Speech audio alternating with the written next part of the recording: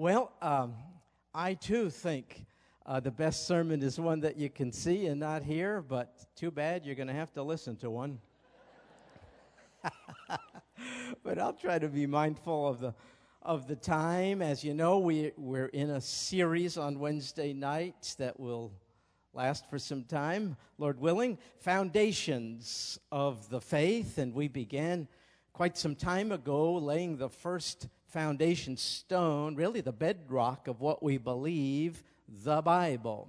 If we could demonstrate it is reliable and trustworthy and without error and authoritative, then everything else we believe will be informed by it. And so from the Bible, we became informed about the nature, the attributes of God, and then specifically Jesus, God's Son, second person of the Trinity. And then we moved on over the last few weeks to speak of the Holy Spirit and His nature and the wonderful gifts He gives for the common good. And tonight, I'd like for us to begin a series in the Foundations of Faith series about us. Sometimes our favorite topic is us. And so that's not the U.S. As in the United States. That's us as in people. And so let's talk about us. For instance, one of the things I think you will agree is very true about us is that we are here. So let me prove that to you. Can you extend your hand if you're seated next to someone to that person's shoulder and just push gently against it? Yeah. See, the reason why you can't extend your hand further is that person is there. So that just proves we are here. And we can debate about a lot of things, but that we are here is just not a point we ought to debate. You just figured out that we're here, which leads to the question, how did we get here? So with regard to this topic, us, let's address this question tonight. How did we get here? Now, I didn't mean whether you came from Galveston or Pearland. I mean origin. How did you come to be? And though it could be a complicated issue, it really isn't. In fact, the theories with regard to human origin can be placed in one of two general categories. Really, there are only two explanations for how we got here. One is natural, and the other is supernatural. In other words, did we evolve through natural processes, or were we created supernaturally by the direct creative activity of God? So which is it, folks, as an explanation for how we done got here? Is it evolution or is it creation? These are two very, very different responses to the question, and yet they do have something, at least one thing in common. Both, this may be a surprise to you, both require faith. See, the evolutionist, by faith, believes that before us, matter existed, and that we developed somehow inexplicably from matter. So by faith, the evolutionist believes that matter is eternal.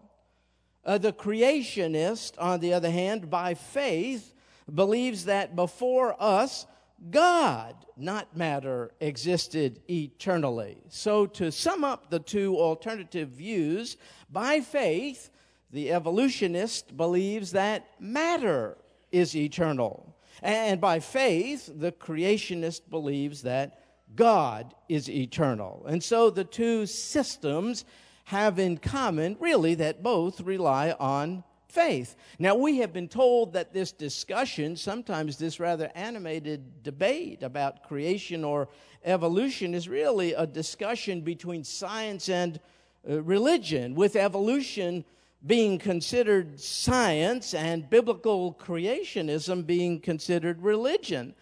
Could I just make this statement? That's hogwash. That is not true. See, neither evolution nor creationism is scientific. You see, They are both worldviews based on faith. Real science is based on what you can observe and what you can measure and what you can repeat. And so if you can't observe it, and if you can't measure it, and if you can't repeat it, it is not science. And so, what is it then? Well, it's philosophy or a worldview. So neither the evolutionist nor the creationist were there, as far as I could tell, at the time of the beginning of life. And therefore, since nobody was there, none of us were there at the time of the beginning of life, really neither point of view is purely scientific. Now, the biblical creationist readily admits to that. The biblical creationist says, I base my belief on the origin of human life on one thing: biblical revelation. I wasn't there. It would be purely speculative of me to try to answer the question, how did I get here, when I wasn't there when I done got here.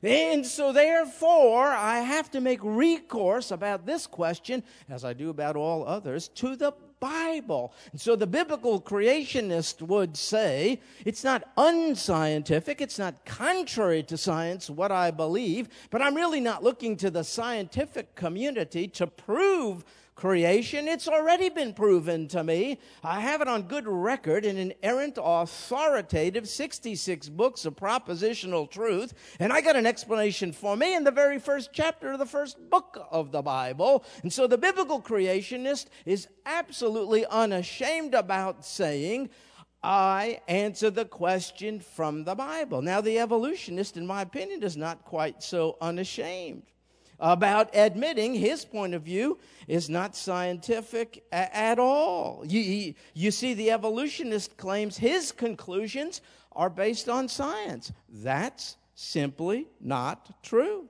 See, the evolutionist says in the beginning, all there was matter and not God. But the biblical creationist says, no, that's not true. In the beginning, all there was God and not matter. Now, I want to ask you a question. Why is that statement any less scientific than the first one? So don't buy this thing about this is about religion versus science. Absolutely not. Both worldviews, both explanations about human origin are based on faith, not hard science. And therefore, I ask you this question. Why not choose the worldview that simply makes the most sense? In other words, does the theory of evolution really make sense? Well, before we answer the question, let's be sure we know what we're talking about when we talk about evolution. It simply says that complex elements in life developed from simpler elements. And so it says living things emanated from non-living things. They came together inexplicably somehow, chemicals in organic matter. There was some kind of a spark, some kind of an explosion, some kind of a boom, and poof, there you is.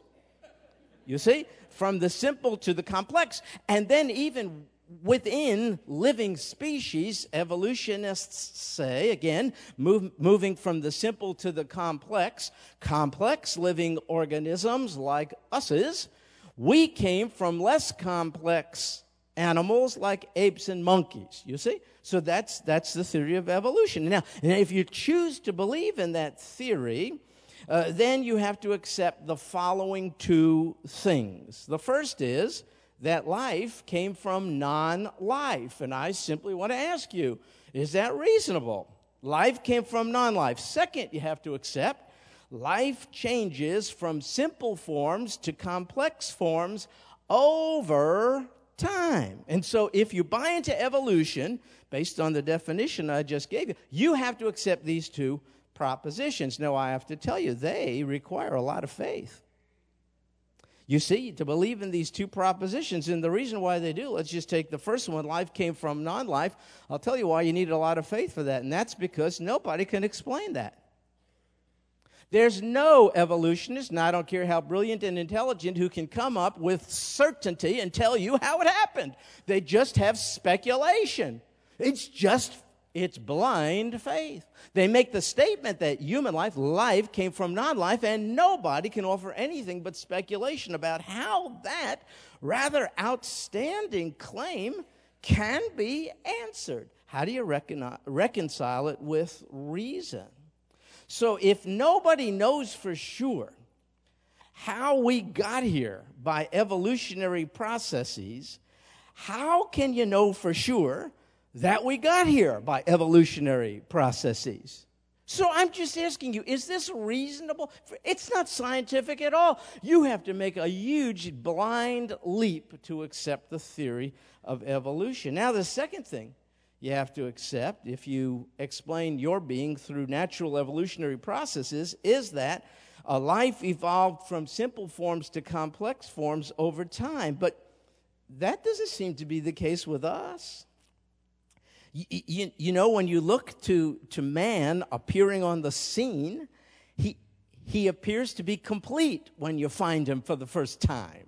He has his mind, and he has his heart, and he's got kidneys, and he's got all of his faculties and all of his organisms. And it is true in the human species, I suppose, earlier man was a little shorter and all the rest. And nobody is saying that a species doesn't adapt to environmental things over the course of time. But I got to tell you, that's a whole complex life form, poof, appearing in an instant. We don't have any record. There's no evidence of transitional life forms. And so it undermines the whole theory of evolution, which says complex forms of life simply evolved from simple forms. Where's the evidence? Let me ask you this.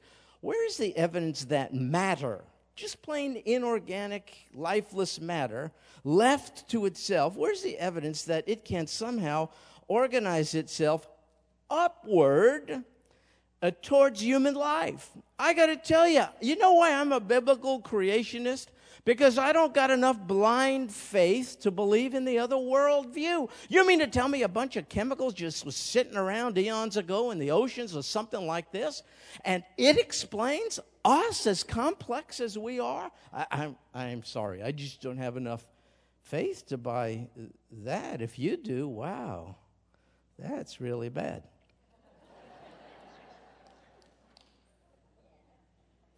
You see, so without the evidence that from lifeless matter, that's, life emanated, without the evidence, don't you see what we have is the theory of evolution. Those are not my words. That's what scientists call it, the theory.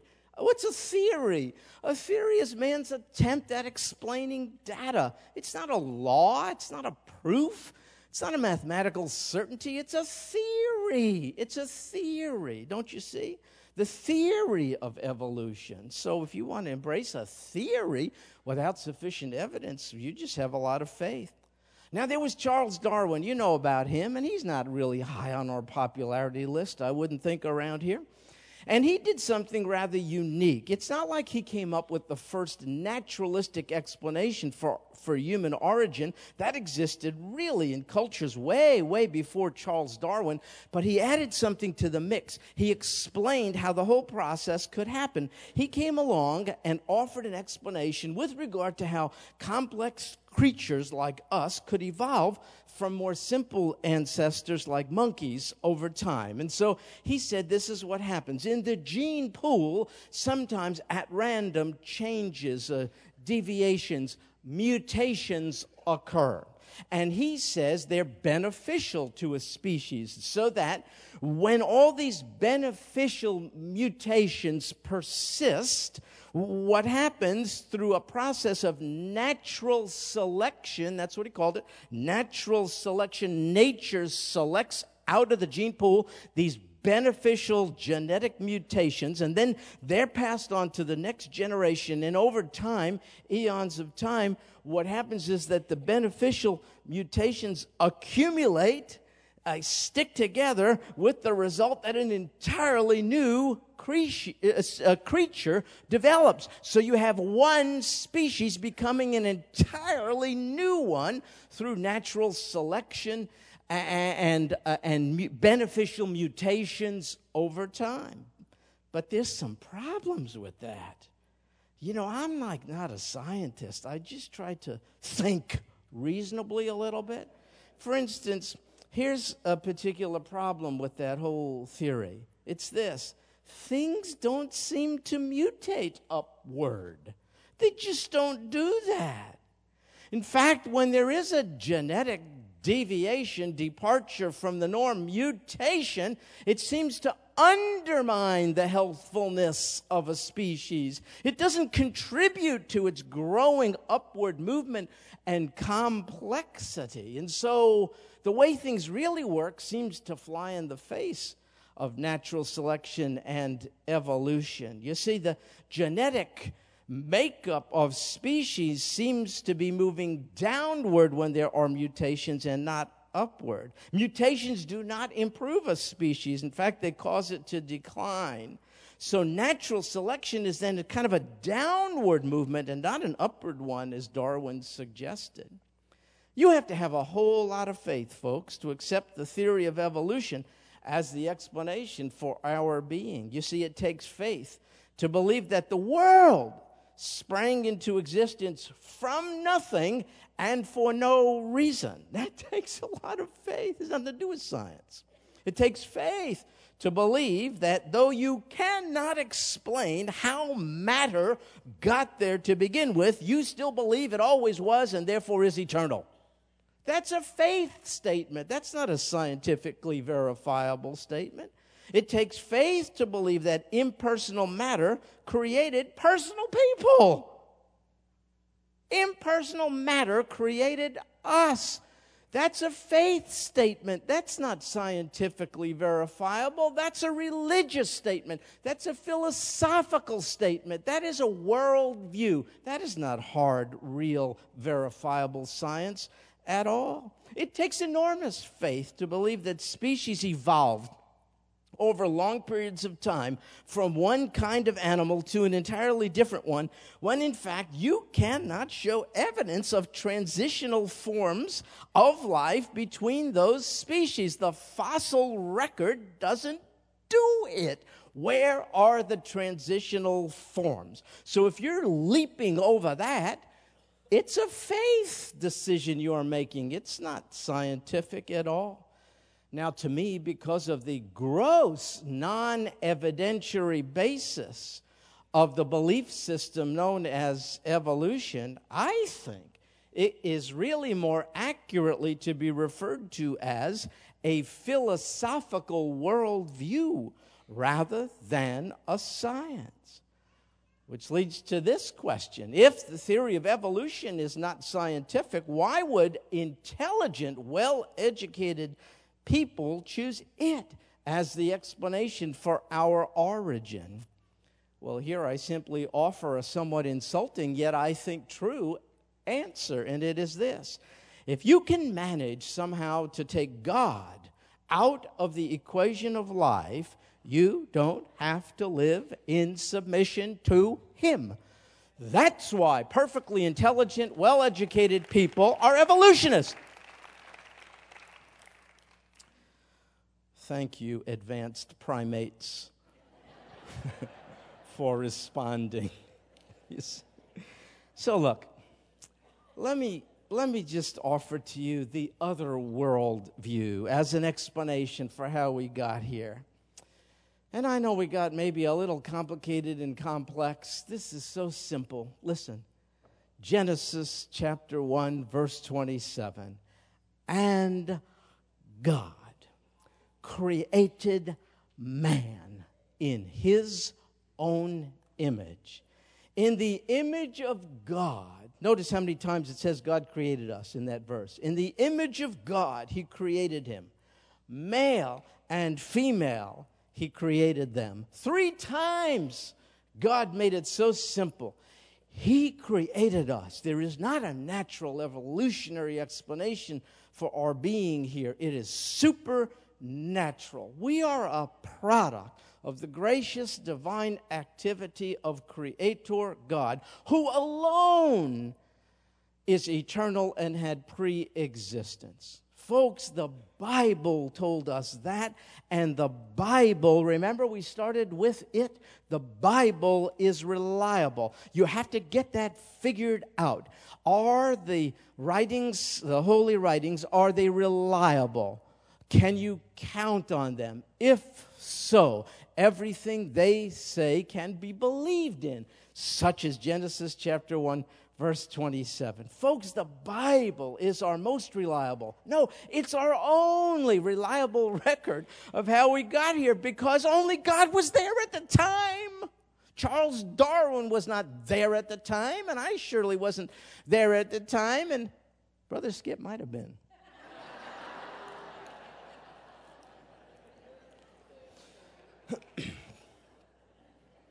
So we look to God's Word for an explanation of how God got us here, because only God was there at the time. And so God's Word reveals that our existence is to be attributed directly to Him. It tells us that we were created, and that's how we got here.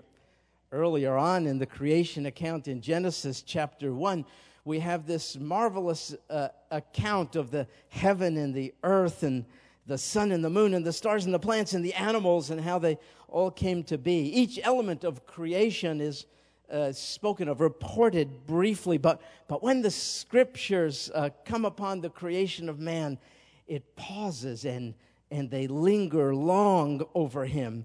Everything that was created prior to the sixth day, prior to the creation of us, was to provide, by God's grace, was to provide the environment in which we could live, in which we could thrive, in which we could be blessed by God, and this is the most important part, in which we could therefore glorify Him for His marvelous work on our behalf. Everything that was created up to the point of the creation of man was made for the benefit of man, so that man would reflect the glory of God. So with regard to the creation of other living things, we read simply that God spoke and brought them into existence. But with regard to us's, however, we read that God made us in His own image. Folks, that is said of no other creatures, not even angels. Think about it. This is said uniquely of us. So this is something, being created in God's image. This is something about us you cannot locate in the parts that make us up. Anatomical study can't find this.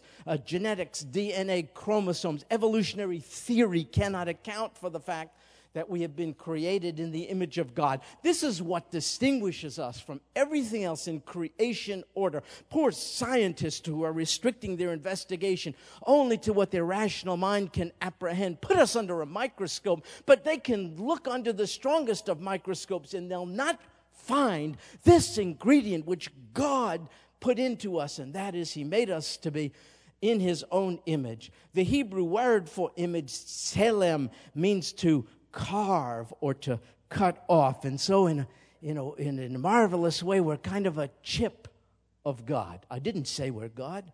We're kind of a chip of God, a reflection of God. And that's our purpose. We have been shaped and we have been formed to be like Him. We are not highly evolved apes. Give me a break.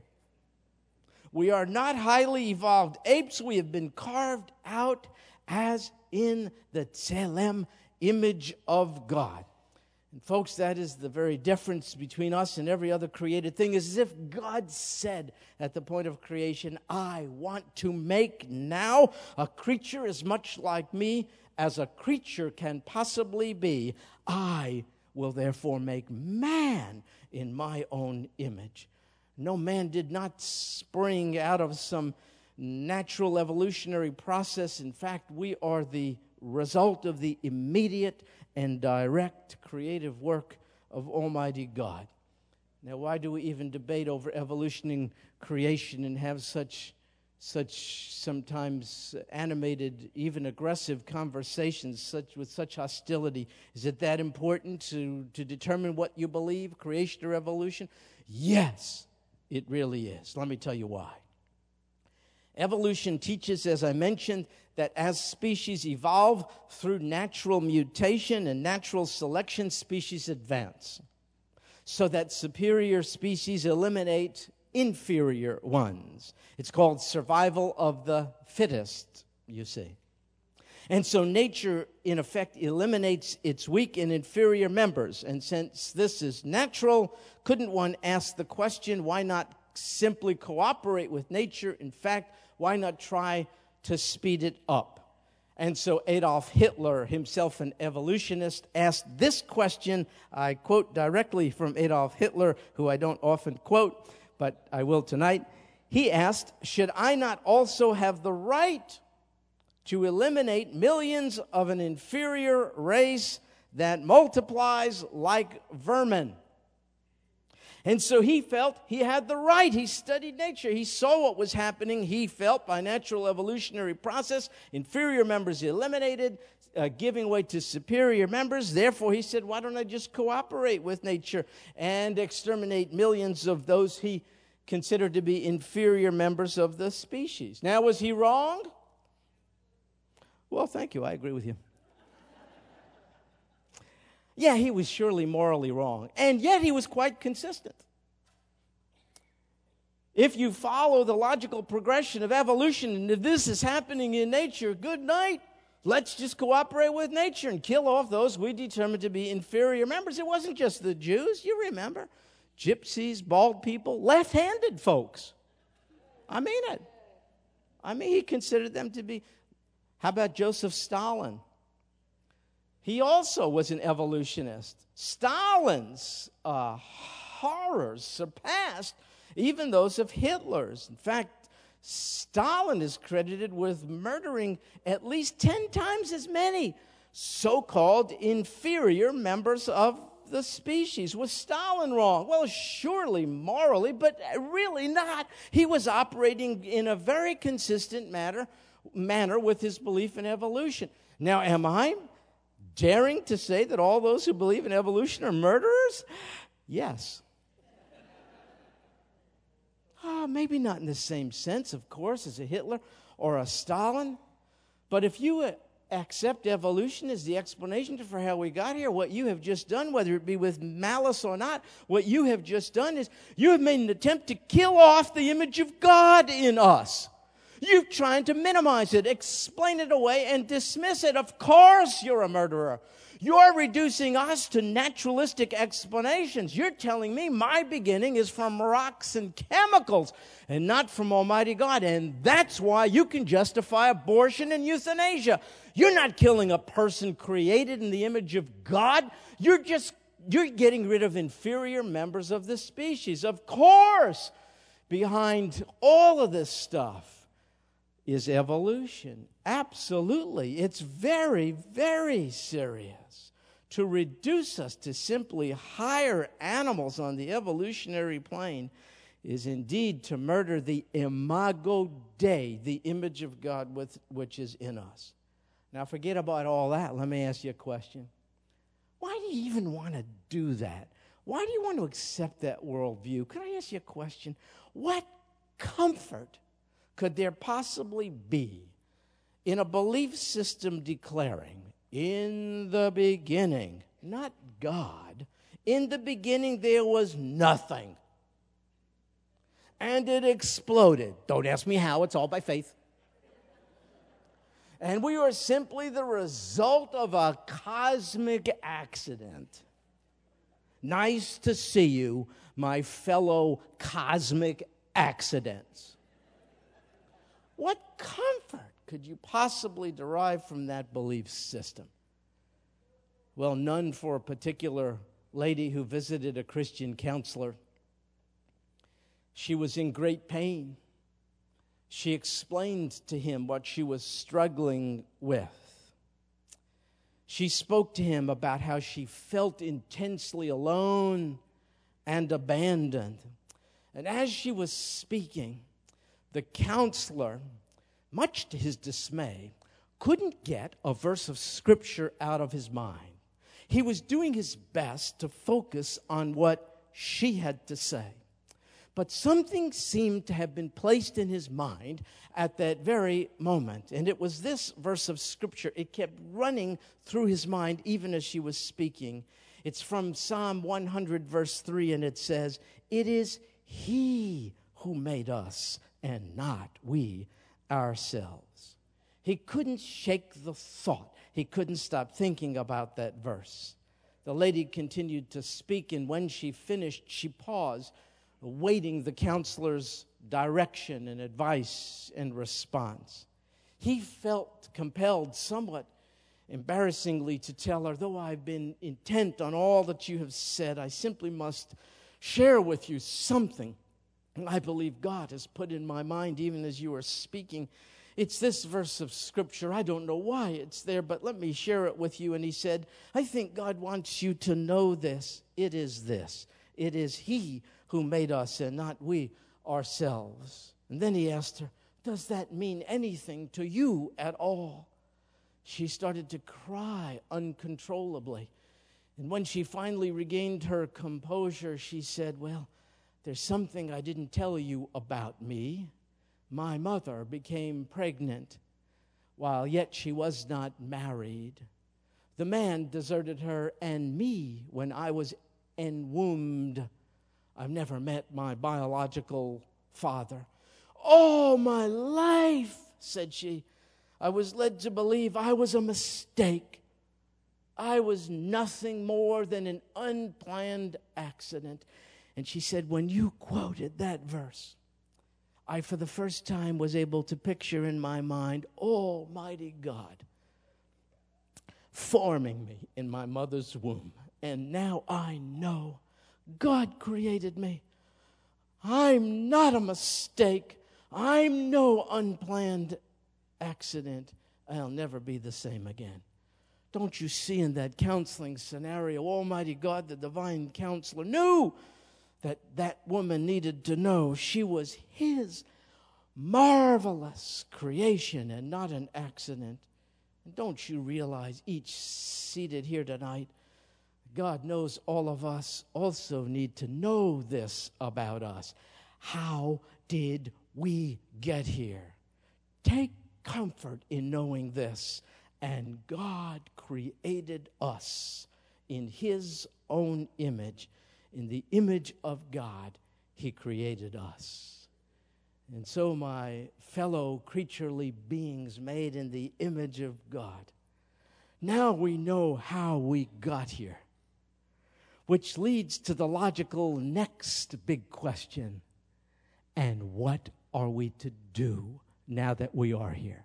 And Lord willing, next week, should He bring us together, we'll address that question. I'm here, Creator God. Now, what is your purpose for me? Lord Jesus, thank you beyond words for speaking us into existence, not with a mere impersonal word, but with the very breath of life.